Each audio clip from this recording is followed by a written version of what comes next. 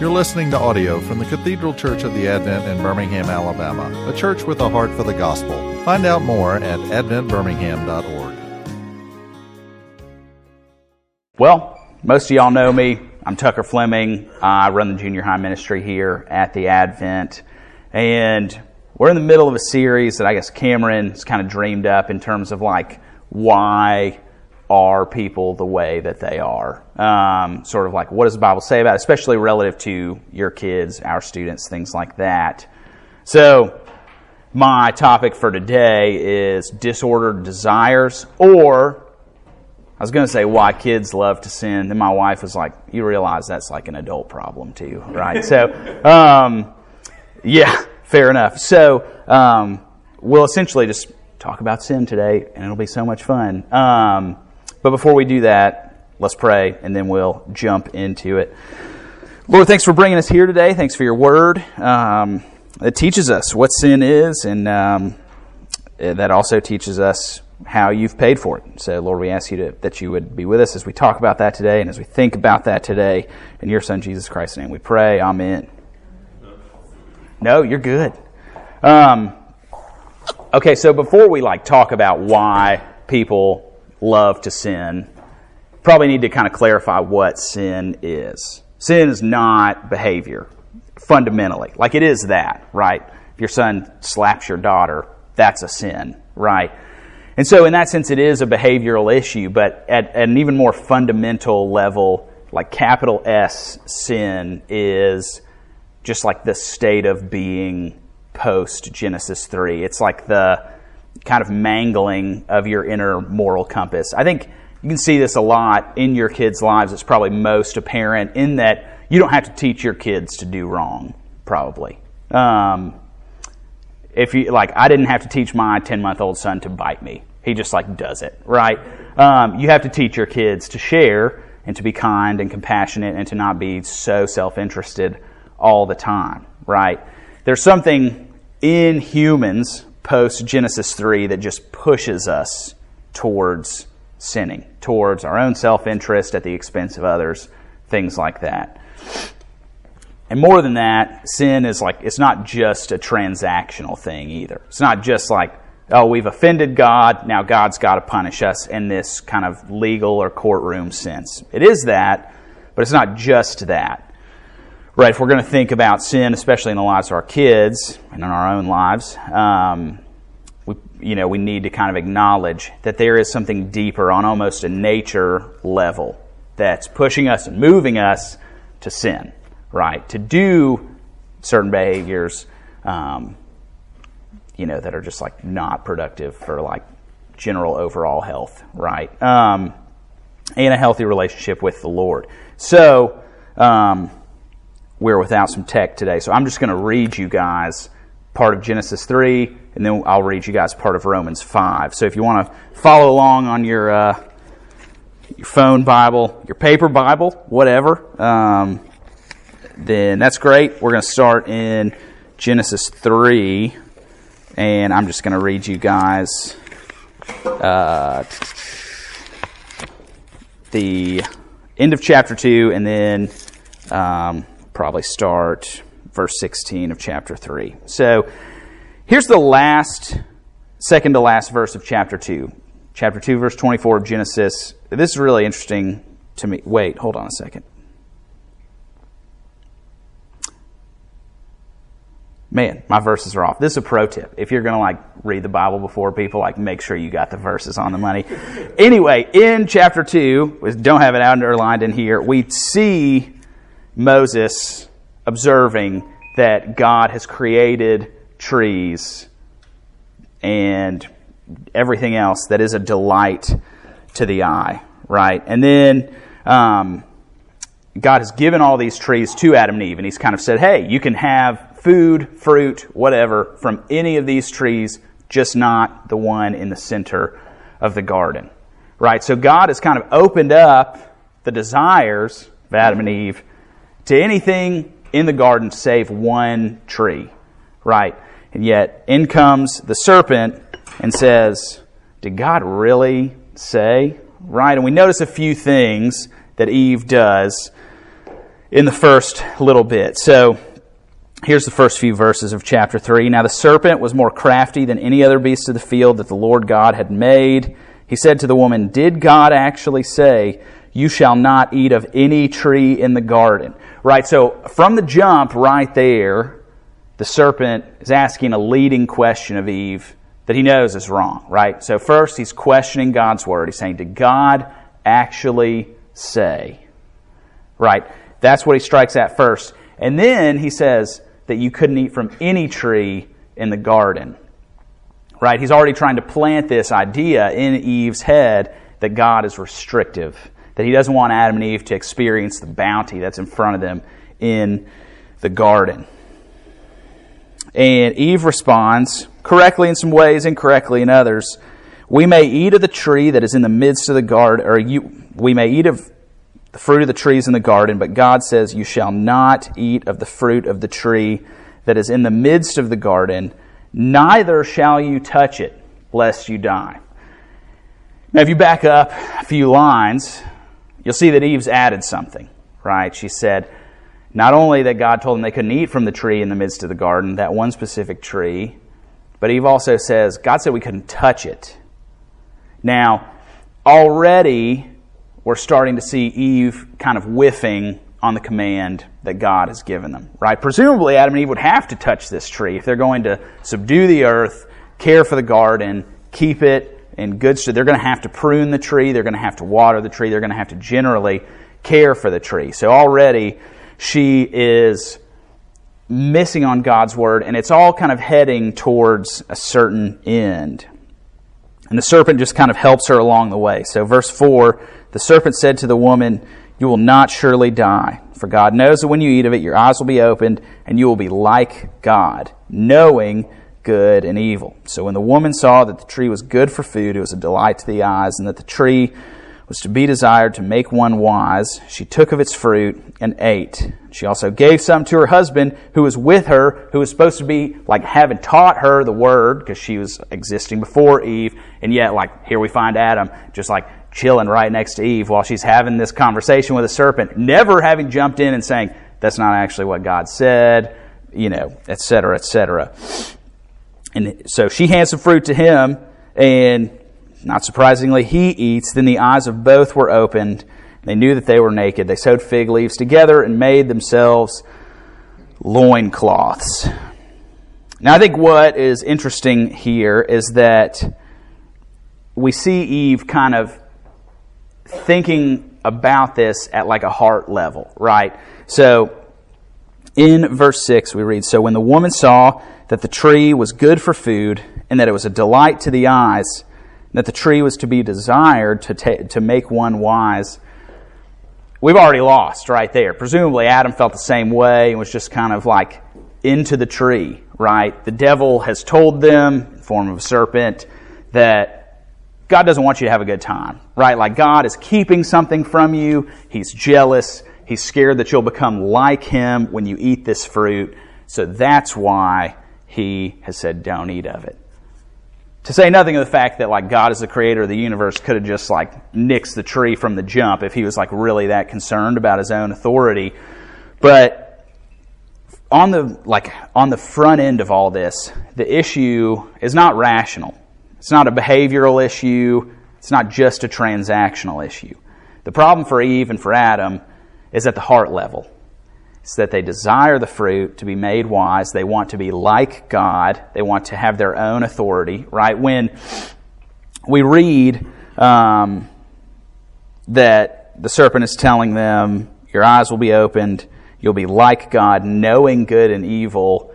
That word for knowing doesn't just mean like you'll have a better idea of like what good and evil is.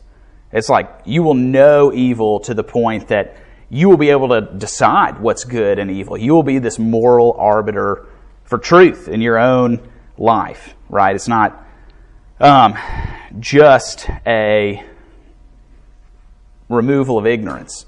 It's a like trying to supplant God from his proper place and authority in the universe. So this is where it all starts, right? And this isn't just the case for Adam and Eve. right? This trickles down through human history, right? And you know that because we've got this much left of the Bible still after that happens. So I'm going to read Romans 5 a little bit where Paul kind of cashes in and makes this connection for us from Adam to us, because the desire issue doesn't just stop with Adam and Eve, right? This is something that we inherit by virtue of inheriting this sinful nature from Adam and Eve, right? There's no blank slate for humanity after Genesis 3. You're not born good. You don't come out morally indifferent and then from the time you're born to the time you die, you wake up each day anew and make these moral decisions. That's not how it works. You walk with a kind of moral limp at the very least from day one. So here's Paul in Romans 5 making this point.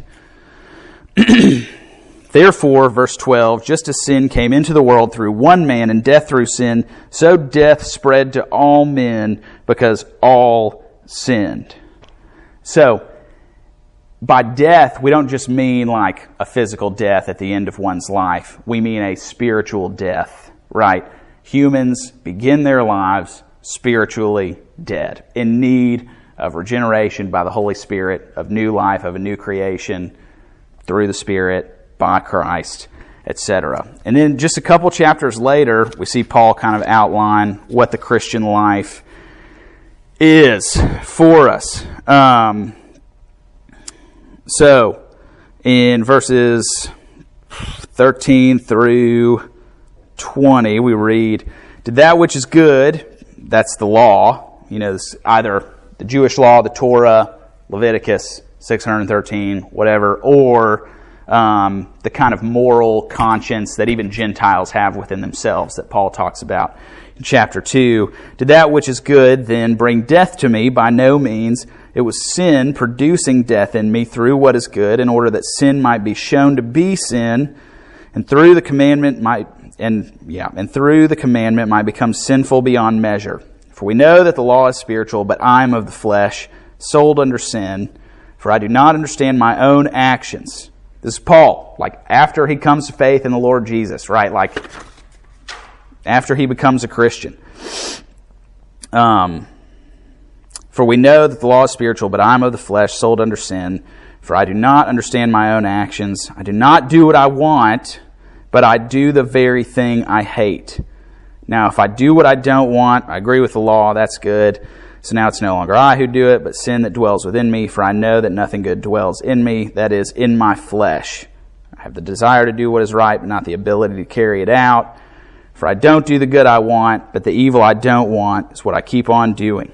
Now, if I do what I don't want, it's no longer I who do it, but sin that dwells within me." So, the point here for Paul, I think, is even for writers, a third half of the New Testament or so,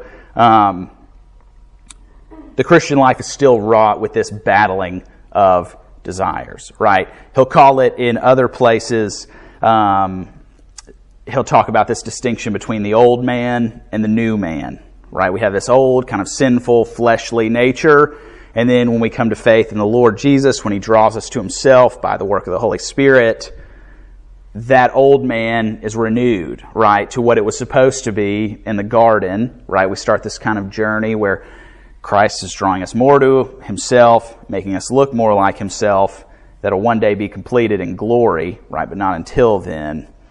And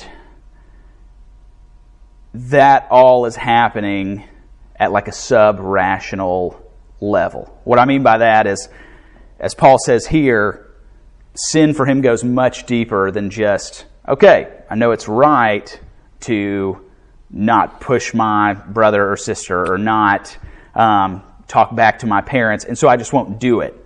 The issue is seated a lot deeper at the heart, at the desire kind of level, where even when you want to do good things, it is still hard. You're still fighting against this fleshly old man, whatever of Adam is left in you, to do the things that you know you're supposed to do, right? Gil Cracky would say that when you become a new man or a new woman, when the Lord Jesus kind of draws you to Himself and renews your heart, you do become a new creation. It's like you're on a boat, right, and you've pushed the old man off. But as Gil would say, that old man is an incredible swimmer, right? He's kind of always grabbing at the back of the boat, trying to get back on. This is the case for your kids. It's just couched under a whole lot less like super ego, you know? So this is the situation that we're dealing with sin-wise, is that it's not just at a transactional or like mental level. Like you know what's right, so do it. This is just probably not going to cash in for humans in general, but especially for children, just because the source of the issue isn't the very like short pathway from head to hands, right? The issue is from here to here to here, or here to here to here. So that's the issue that we're kind of dealing with. So that's kind of the landscape of like what sin is, why it's a much more pervasive force in my life, in your life, and in the life of your kids. Questions, comments, concerns before we kind of like take those principles, talk about like how this kind of manifests itself. I feel like my daughter is someone she's a good moral person. Sure. There's a little boy in her class. He makes 100 of every single thing, and Yeah. he has never gotten in trouble in about 5 years. And it's just like, and she's like, well, I'll never live up to him, and none of us ever will. And they talk. I mean, his mother's the sweetest person. I know she's not perfect, Sure. but like, it is hard to. We were talking about this yesterday. Like, it's very hard for me to talk to her because I'm like, yes, I don't know. I struggle because he is this perfect child. Yeah. So it sounds like the issue is one of like comparison. And Is that right? and Yeah. It's funny, all the moms were talking like, gosh, this child's so perfect. He never did. And it almost like makes the kids want to be bad. Yeah. Yeah, because you can't meet that, so you might as well just like while out all the time. Yeah. The boys and the girls. You see what I'm saying? Oh, yeah. No, I can't relate to that. I was a biter, and so like my parents were just more concerned with me like not hurting other children than getting hundreds on tests. So, but I think there's even a foundational issue there that's like why, like there's like almost an impulse to live up to why to live up to The their. first one to be drunk in college, so not have to worry. Maybe, but even outside of that, like the impulse that for self-righteousness or performance there is just a more acceptable sinful impulse. Does that make sense? It's not biting, right? But it is kind of hey, I like feel like I have to earn my own acceptance. Right, it's a little more pharisaical than Gentile, but it comes from the same place. Does that make sense? Cool. Any other questions, further comments, follow-ups, anything? Cool. Okay, so I think we have like maybe 3 points here, and then I'm going to try and like rifle through these so we can chat a little more unstructured. But I think the way that these chickens come home to roost in your students' lives are probably the same ways they come home to roost in your life. They're just not masked by decades of social convention that have kind of told you, like, hey, I shouldn't act this way in public, right? Or around other people. We're a lot better at kind of hiding our sin on the inside, generally speaking, than showing it to the people around us. Does that make sense? Than your kids are. So, I think the first way this kind of manifests itself is what we might call worldliness or a sense of comparison. I think that is a general experience of all people, especially kids, whether it's in the classroom or morally or on the sports field of whatever iteration. There is a kind of emphasis for self-justification, even when it doesn't feel like that's what the issue is, right? When you have, the situation where like somebody in a class is doing so great and then other boys are acting out because they just feel like they can't meet that bar, that is an attempt at self-justification as well, right? I'm going to be so different so that my parents have to take notice of me, or so that people have to take notice of me in some way. I can't get it by getting 100s or like moving my gold star to the end of the track every week or whatever it is. And so the way that I'll get attention is like, by doing whatever things kids are not doing, but they're not supposed to do in the classroom. So, Two, I think the way that these kind of like disordered desires manifest themselves in like a worldly sense is, like your kids are catechized every day, right? By commercials they see on TV, by things they see on TikTok, by, the magazine covers they see in the grocery store, by the models in the mannequins in the store window, by the people they see out on the street. They're told what matters to the world. Generally, it's going to be like success, fame, power, being liked and accepted, right? And those aren't all bad things, right? Like it's good to be liked. It's good to be accepted. But what the world tells you is to seek those things from strictly your career or your education or your bank account, etc. And obviously it doesn't cash in exactly like that for your kids, many of whom probably do not have bank accounts or careers.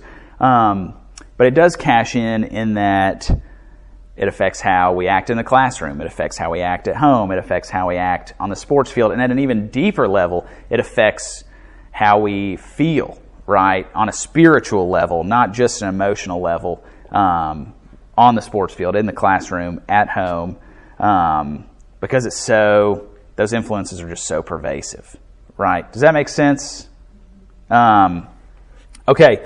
2, I think children, like just by nature of the case, have a certain kind of spiritual short-sightedness, right? Like it's tough, I imagine, to tell your, 4th, 5th, 6th graders, hey, don't hit people because, like, Jesus talks about turning the other cheek and, like, all this stuff. Like, this is just probably, like, you might have, like, a very spiritually precocious kid and, like, cheers and amen, we are all jealous. But most of you probably don't. And that's just probably not going to work on the front of it, right? As it's just sort of one-off, hey, don't hit your sister because Jesus wouldn't want you to. While that's like a factually true statement, kids have been formed by the world to like do them, right? And to go get what they want.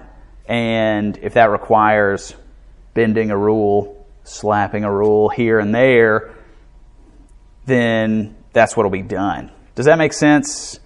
Children just don't think in an eternal perspective, right? It's why, like, 9th and 10th graders act the way they do. It's why, like, the most dangerous drivers you see on the road are kids who just got their driver's license, right? Because there's no, like, life experience to say, man, if I drive this way, then, like, it's probably not going to be great for myself or for other people on the road.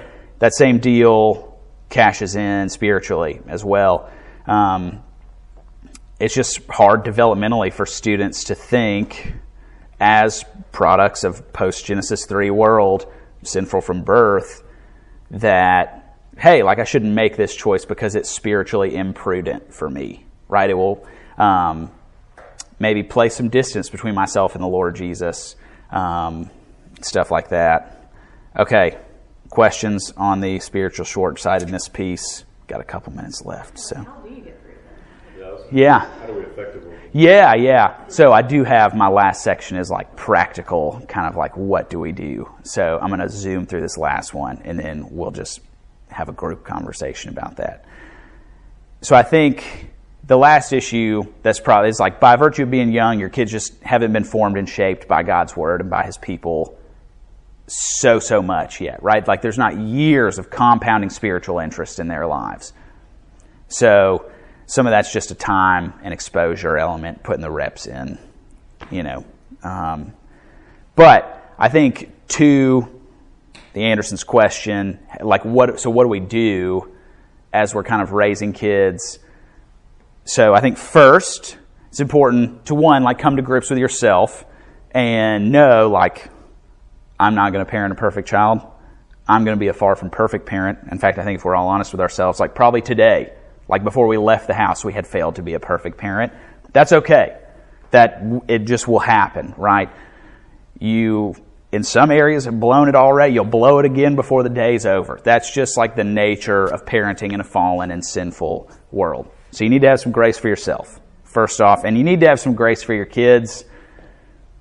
They're just going to do stuff, right? Like they're going to do things like that they shouldn't do. They're going to do things that are bad and sinful, just like you do. Like and it won't change the older they get, right? They'll continue to do bad and sinful things for the rest of their lives until glory, right? Like until they see the Lord Jesus face to face, everybody will continue to sin, right? 1 John, right? If we say we have no sin, we deceive ourselves. The truth is not in us, right? So you have to come to grips with that as well. So you need to have grace for yourself, grace for your kids, and again, nobody's going to bat 1,000 on either of those things, but maybe it's a helpful baseline. And I think third, it's important to do things that like form and shape your child into the image of Christ and like kind of informally catechize them as the world does, right? This doesn't mean like sitting down every evening and, reading the New City Catechism together or something like that.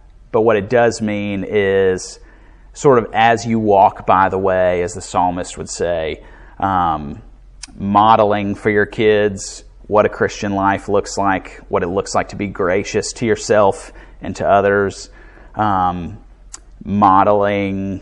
I think, so for example, growing up, one of the most encouraging pictures to me, and probably one that's formed me more than a lot of explicit moments of my parents or Sunday school teachers teaching me about Jesus, is walking down the stairs and seeing my mom reading a Bible in the morning, right? Before any of us woke up or after, when we were getting ready for bed or whenever, getting home from school and seeing my mother at the table with a Bible open. That to me is an implicit way that my mother showed me, this is an important central tenet, kind of keystone piece of life, right? So it'd be things like that. It's probably worth asking what's on TV, what's in the ears of your kids, things like that. Is it drawing their affections and their hearts closer to Jesus or further away? Does that make sense? So I think there's just a lot of implicit formation, shaping, catechesis, whatever word you would like to use that goes on. I think it's important to, as you're able, kind of take advantage of that. And there is an explicit element to that. It is worth it to tell your toddler, hey, we don't hit, or we don't, stick our fingers in the electrical outlet, or, that's probably not morally sinful, but we don't do these things because, and then take them to Scripture, right? Because even in that, even if they're not listening, what they're learning sort of by osmosis is, this is where we get our vision for what a full life is. This is where we get the source of everything in our lives, be it kind of what we should or should not do, our source of meaning and identity. It comes from God's Word. And so even if they're not listening, even if you feel man, I'm speaking into the wind right now, and this kid is thinking about football practice he's got later tonight, what you're doing is forming a habit within them that is telling them, this is where I go when things go bad, right? Or this is where I go when I'm in trouble, right? Or when your kid shares anxieties with you, it might be worth it to, you call an audible at the line of scrimmage for sure, but to take them to Scripture, pray with them, ask them meaningful, searching questions about why they feel a certain way. Why are they so upset they got left out of, Johnny's birthday party at the skating rink? Or I don't even does a skating rink exist anymore? Nice. It's vintage now, probably. But I think it's just worth it to kind of like try to at least implicitly maybe direct interactions toward Christ, toward His Word, toward His people. Does that make sense? I know that's probably not like 5 steps to, make your kids great spiritually.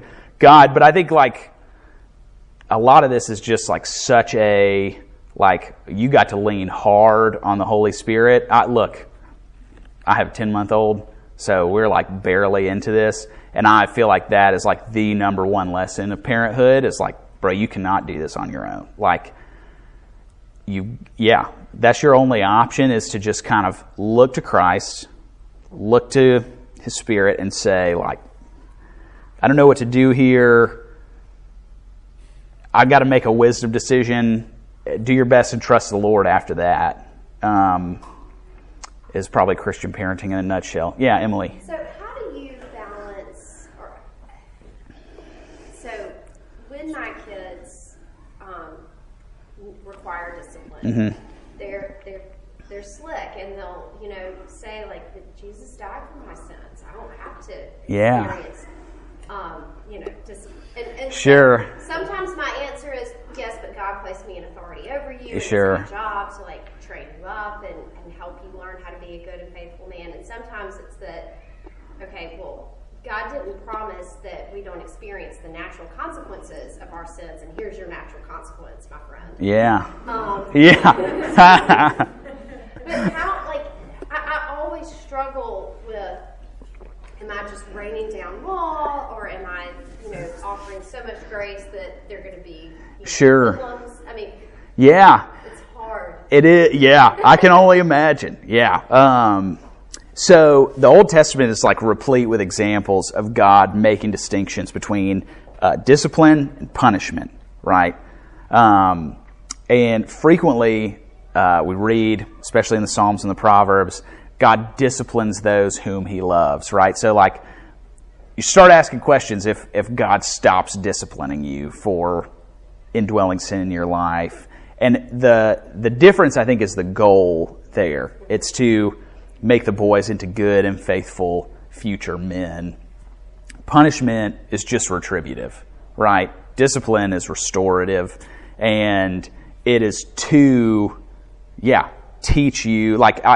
Discipline in the Bible is a blessing because it's God coming to His people and drawing them back to Him, right? And God is with His people if and when He is disciplining them, just like you're with your boy, right? Like my mom used to always say to me, and I thought it was garbage until I had my own kid, like, this is going to hurt me way worse than it hurts you, right? But in a sense, that is like you being with your boys in their suffering and saying, this, like the goal of this is to make you better. Does that make sense? And also hearing what you're saying, the words that you choose, like, and we've always said discipline, not punishment. Mm-hmm. But that even if I don't see the fruit of that, when they're, slamming their door now, right, to be in their room or whatever, that hopefully that's leaving an imprint in their heart. Yeah, you definitely got to get comfortable with playing the long game here. This is very like 3 yards in a cloud of dust kind of situation. Tucker, when you're talking about, we heard a parenting seminar. It was at school. It was not a church thing, but it was a psychiatrist talking about teenagers or whatever, and she said, stop asking, why did you do that? And I thought, as a Christian, it's like, we know why. They're like, stop asking why. They have no idea. They don't have a frontal lobe, and they have no idea what they just did. Yeah. And they're like, quit asking that question. The question you should start asking is, what are you going to do about it now? Yeah. And I caught myself doing it this week. Frank cut his bangs. And I was like, why did you do that? And he looked at me and he goes, I have no idea. Yeah. I was like, there it was. Like, exactly.